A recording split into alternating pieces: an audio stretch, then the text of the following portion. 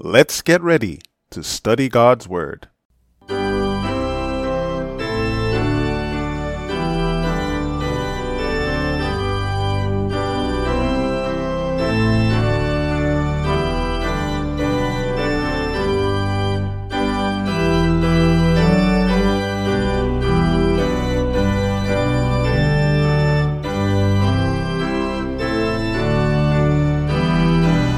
Greetings to one and all. Welcome to another episode of Rightly Divide the Word of Truth. This is Andrew S. Baker, and it's time for another devotional study. Please be sure to visit us at biblestudy.asbzone.com, where you can find links to our previous episodes and various Bible study resources. Let's have a word of prayer before we get into this study. Dear Heavenly Father, we want to thank you for your mercy and your goodness and your love.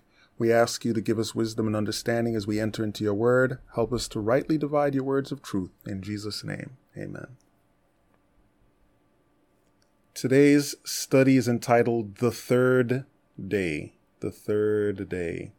And our verse for this study is Luke 24:21. But we trusted that it had been he which should have redeemed Israel. And beside all this, today is the third day since these things were done. Okay. Third day. There's a lot I want to cover today. Hopefully we can do it expeditiously. In the key principles of Bible study, there is a principle which says that instruction comes by way of principles and commandments. Right? Precept and example. A lot of times people are hung up on interpreting, understanding, evaluating the scripture to derive principles so that they can go about what is right and what is wrong. These are the kinds of situations that cause people to get hung up on something like smoking, which is not directly identified in the scripture. But we have principles about how we should treat our bodies, how God views our bodies. And those principles allow us to understand that smoking and the use of illicit drugs is not in favor, not in harmony with God's will. So we've done the podcast on that. It is a direct principle that we've pulled out and emphasized previously. But there's a principle that is related to it. And that principle it's similar in the sense that there are things that you present to people and they say, where do you find that in the Bible? And again, God's word gives us certain details point blank, but other details it gives us indirectly. It is not an illegitimate use of the scripture to come to conclusions where you're given all the facts, but not all in one place. Right? As an example, if you want to know what took place on day 1, day 2, day 3, day 4, day 5, day 6, and day 7 of Creation Week, they are explicitly outlined in Scripture. The activities of the day are mentioned, and the number of the day is mentioned. There's no way to go wrong. If someone says, oh, what happened on the 4th day? You can say sun, moon, were created, stars were assigned responsibility for the night like the moon was. Okay, you can say that because it's there. If someone says, what day were the fish? You can say when the fish were, because it is outlined and it tells you that it's the 5th day. But there are other things that are not given in that same way. For instance, there's no place in the Bible that will tell you, and Abraham was 10 years older than Sarah. But at certain points, it tells you his age and it tells you her age. Now, those may look like simplistic examples, but there are a lot of things in the Bible that are given to us that people don't get because they can't understand how it is provided, or they say that the Bible doesn't say that specifically. So we're going to take one of those as an example. I have heard disputes recently about what day Christ rose from the dead. And in fairness, I shouldn't say recently. I've heard them again recently, but they aren't completely recent. I have heard old disputes which have centered on the fact that Christ was in the tomb for 3 days and 3 nights, and it couldn't have been a Friday, and lots of things like that. We're going to show from the scriptures what day it was that he rose from the grave. I will briefly give a flat out answer to some of the other things, but we will do studies on them later. Okay? So while it may not seem fair that I'm not covering those others in depth, I'm giving you the right answer in depth today. We're going to go through that from the Word of God. And then the wrong answers, we're just going to address in a kind of perfunctory way. So,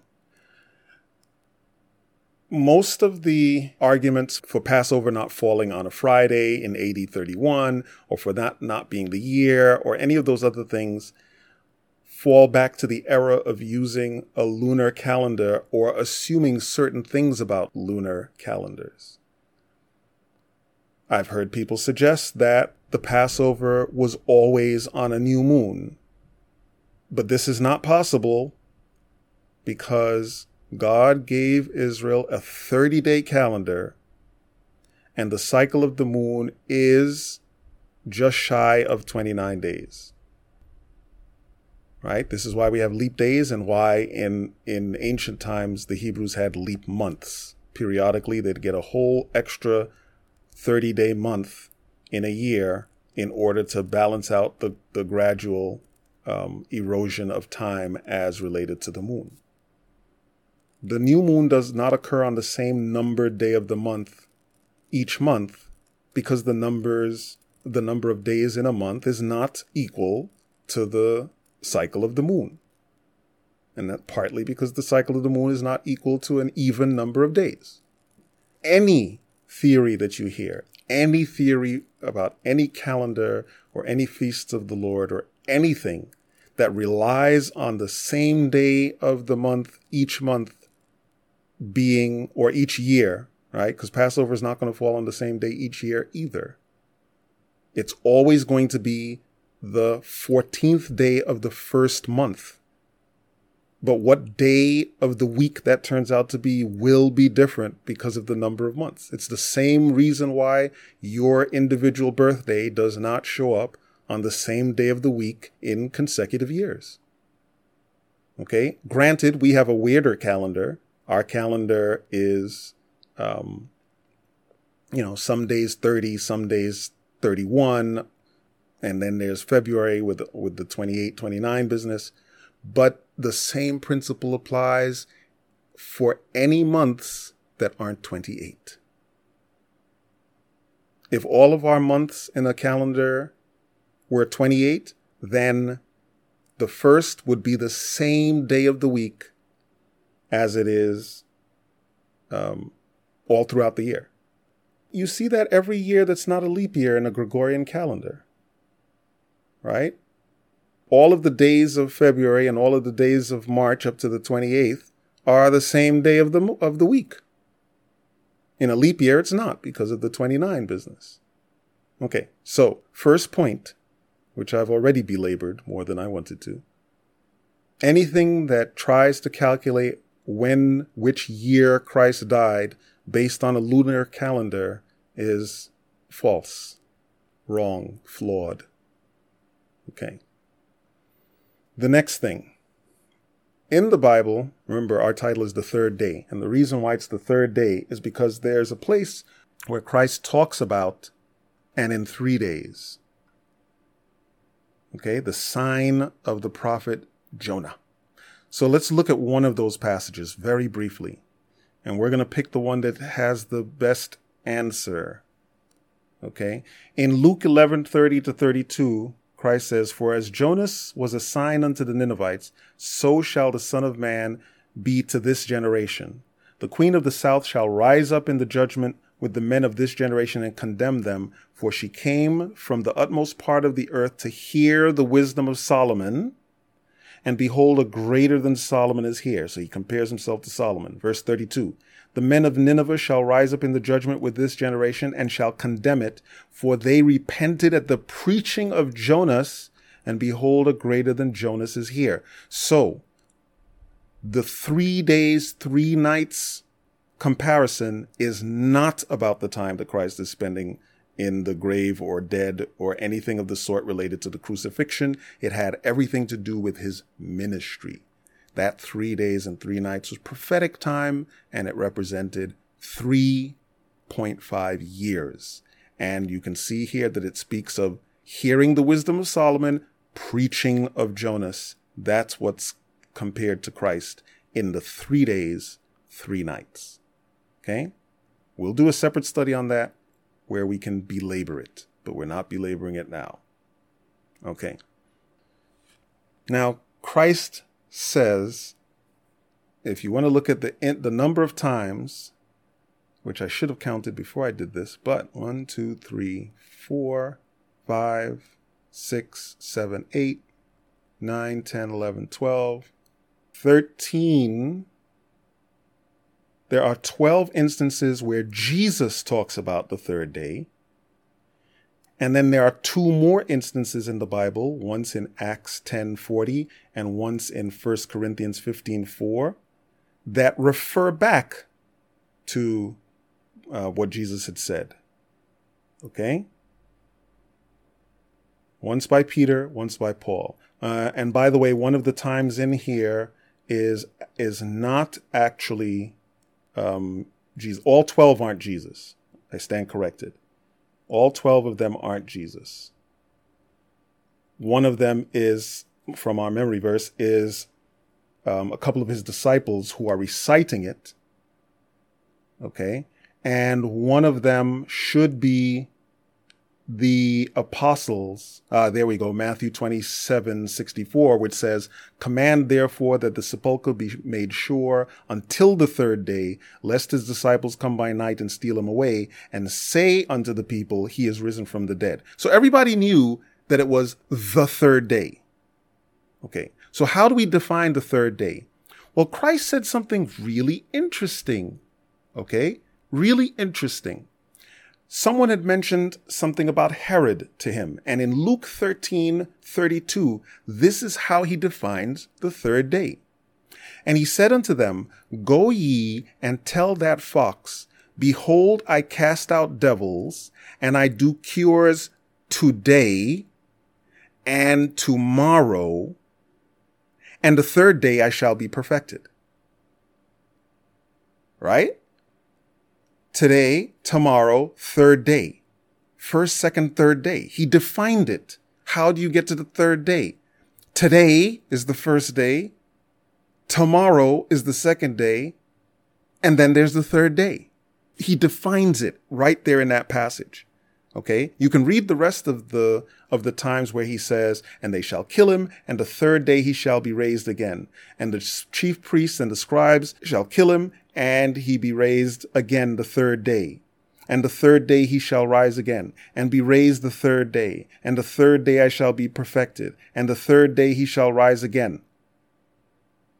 And then he says to them when he's speaking to the folks on the road to Emmaus, "Thus it is written, and thus it behooved Christ to suffer and to rise from the dead the third day." This is what he says. Okay? This is what he says.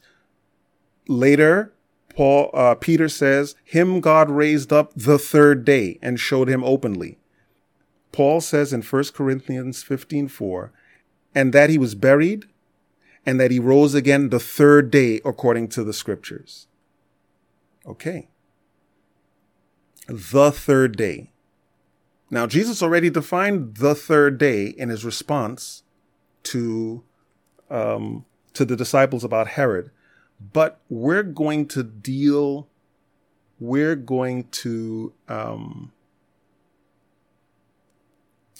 calculate it. We're going to use a modern scenario to help you.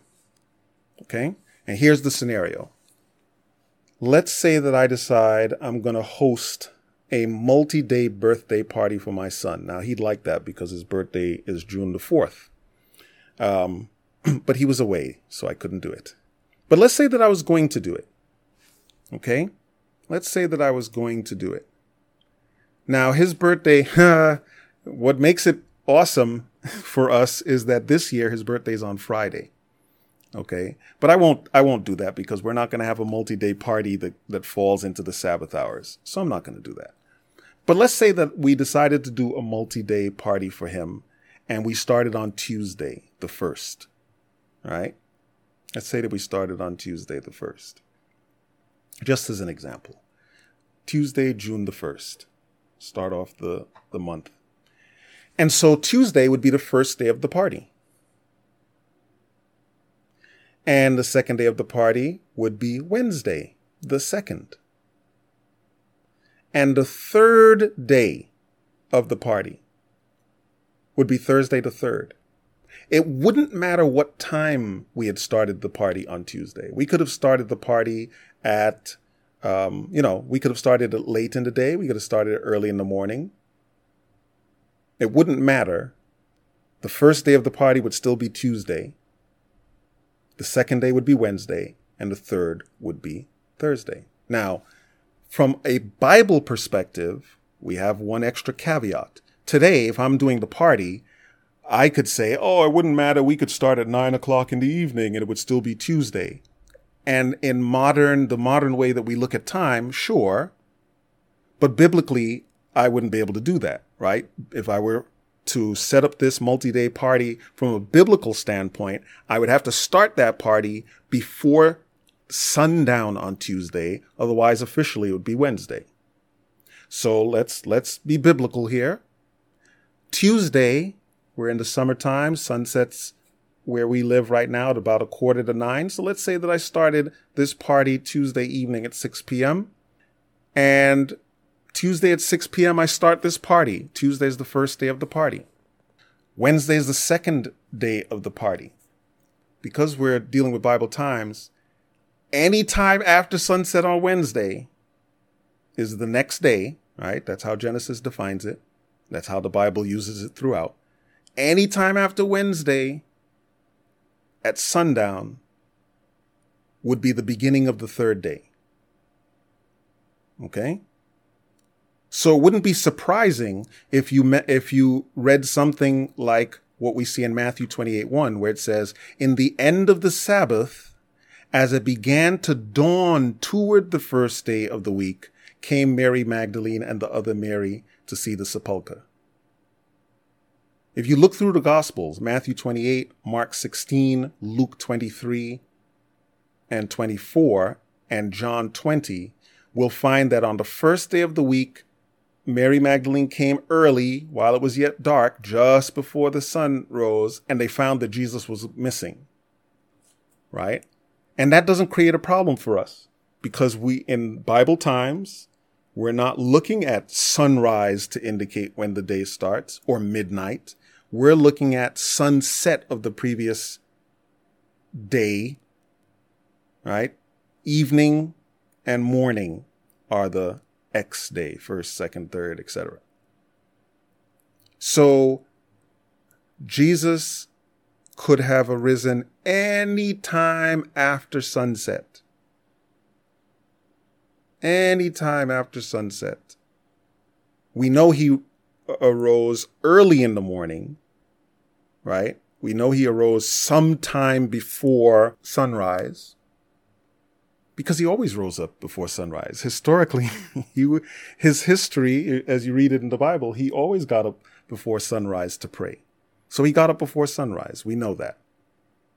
And we know that because he's waiting for Mary and he has that discussion with her and he has not yet gone to the Father. So it's not reasonable to think that he sat around for hours and hours and hours and hours, not going to the Father to confirm the sacrifice was good and just waiting on Mary. It makes much more sense that he got up somewhat before she got there, but not 4 or 5 hours before. Third day. We know that he was crucified on the 6th day, the preparation day, which we would call Friday today. That was the first day since these things were done. The Sabbath, they rested according to the commandment. That's what Luke 23:56 says. They rested according to the commandment. Christ rested also. That was the second day since these things were done. on the first day of the week, his disciples were sorrowful and saying, we thought that this had been the Messiah. And this is the third day since these things were done. The Bible tells us. So here's an example where all of the information we need is given across multiple passages. There's no place in the Bible that says, and Jesus rose early on the first day of the week. But he told us 10 times that he would be crucified and that on the third day he would rise again. He told us this. His crucifixion is pretty clear. We know that it happened on Preparation Day or Friday because of the verses that we read there. Okay? Each one of the Gospels covers it. All 4 of the Gospels cover it. Okay? Jesus told us in advance how to calculate the third day. He said, go ye and tell that fox, behold, I cast out devils and I do cures today and tomorrow. And the third day I shall be perfected. He told us how to count the third day. Today is the first day. Tomorrow is the second day. The third day is the day that immediately follows that. The Bible gives us these answers. God says, come, let us reason together. The disciples spent a lot of time reasoning from the scriptures, disputing with one another, even though the word dispute doesn't have the negative connotation that it has today. They reasoned together from the scriptures. Okay? Don't expect everything in the Bible to just be handed to you as, here's the number 2, and this is an apple, therefore there are 2 apples. Sometimes there's going to have to be 1 apple and another apple. As an example, here's another example. Okay? If you were to ask someone, how many times did the Apostle John fall on his face in the presence of glory? The Bible shows 3 times. Twice in the book of Revelation, but once in the Mount of Transfiguration. The interesting thing about the Mount of Transfiguration is he isn't named other than when the Bible says that Jesus took up the 3 disciples to go up there with him. Right? Peter, James, and John went up. Peter talks up there. No mention of John is made. But when the cloud overshadows them and says, this is my beloved Son in whom I am well pleased, hear ye him, all 3 of them fall on their face. John is not named there, but he's named going up. He's named with Christ as going up there. You don't need him to be named again to logically and reasonably conclude that he also fell down because of the glory and the fear that he had there. You don't need to see it explicitly named. You don't need to see him explicitly named as falling down to reasonably conclude that if he went up there and all 3 of them were on their face because of fear, that he was one of the 3. Okay? Let us be reasonable. God promises to give us wisdom if we ask it. And it requires wisdom to go through God's word. It's not just going to be handed to you. It's not an encyclopedia. It's not a dictionary. The word of God is a lot more like a treasure map than either of those 2 things. The Bible gives us every opportunity to come to the right conclusion about what day Jesus died and what day he was resurrected, because it gives us the third day, information about the third day, multiple ways, and Christ himself defines for us how that third day should be interpreted. Luke 24:21 says, "But we trusted that it had been he which should have redeemed Israel. And beside all this, today is the third day since these things were done." Let's close with a word of prayer. Dear Heavenly Father, we thank you for your mercy and your goodness to us. We thank you for your love. We thank you for your Holy Spirit to give us wisdom and understanding. We thank you for the depth and majesty of your word. Help us, Lord, to apply ourselves. Help us to seek for wisdom if we're having trouble to dealing with the various things that we find. And may we rightfully divide your words of truth each time. We pray in Jesus' name. Amen. Thanks again for listening to this podcast. You can reach us via email at biblequestions@asbzone.com. We look forward to hearing from you, whether you have questions, comments, suggestions, or concerns. We also ask that you take some time to check out the True Wisdom Bible Study podcast, which is presented in a discussion format. Both of these podcasts can be found on Spotify, Google Podcasts, Pandora, Apple Podcasts, or wherever you normally obtain your podcasts. And don't forget to lift up these ministries in your prayers. Until we meet again next time, may God richly bless you as you prayerfully study and share His holy word.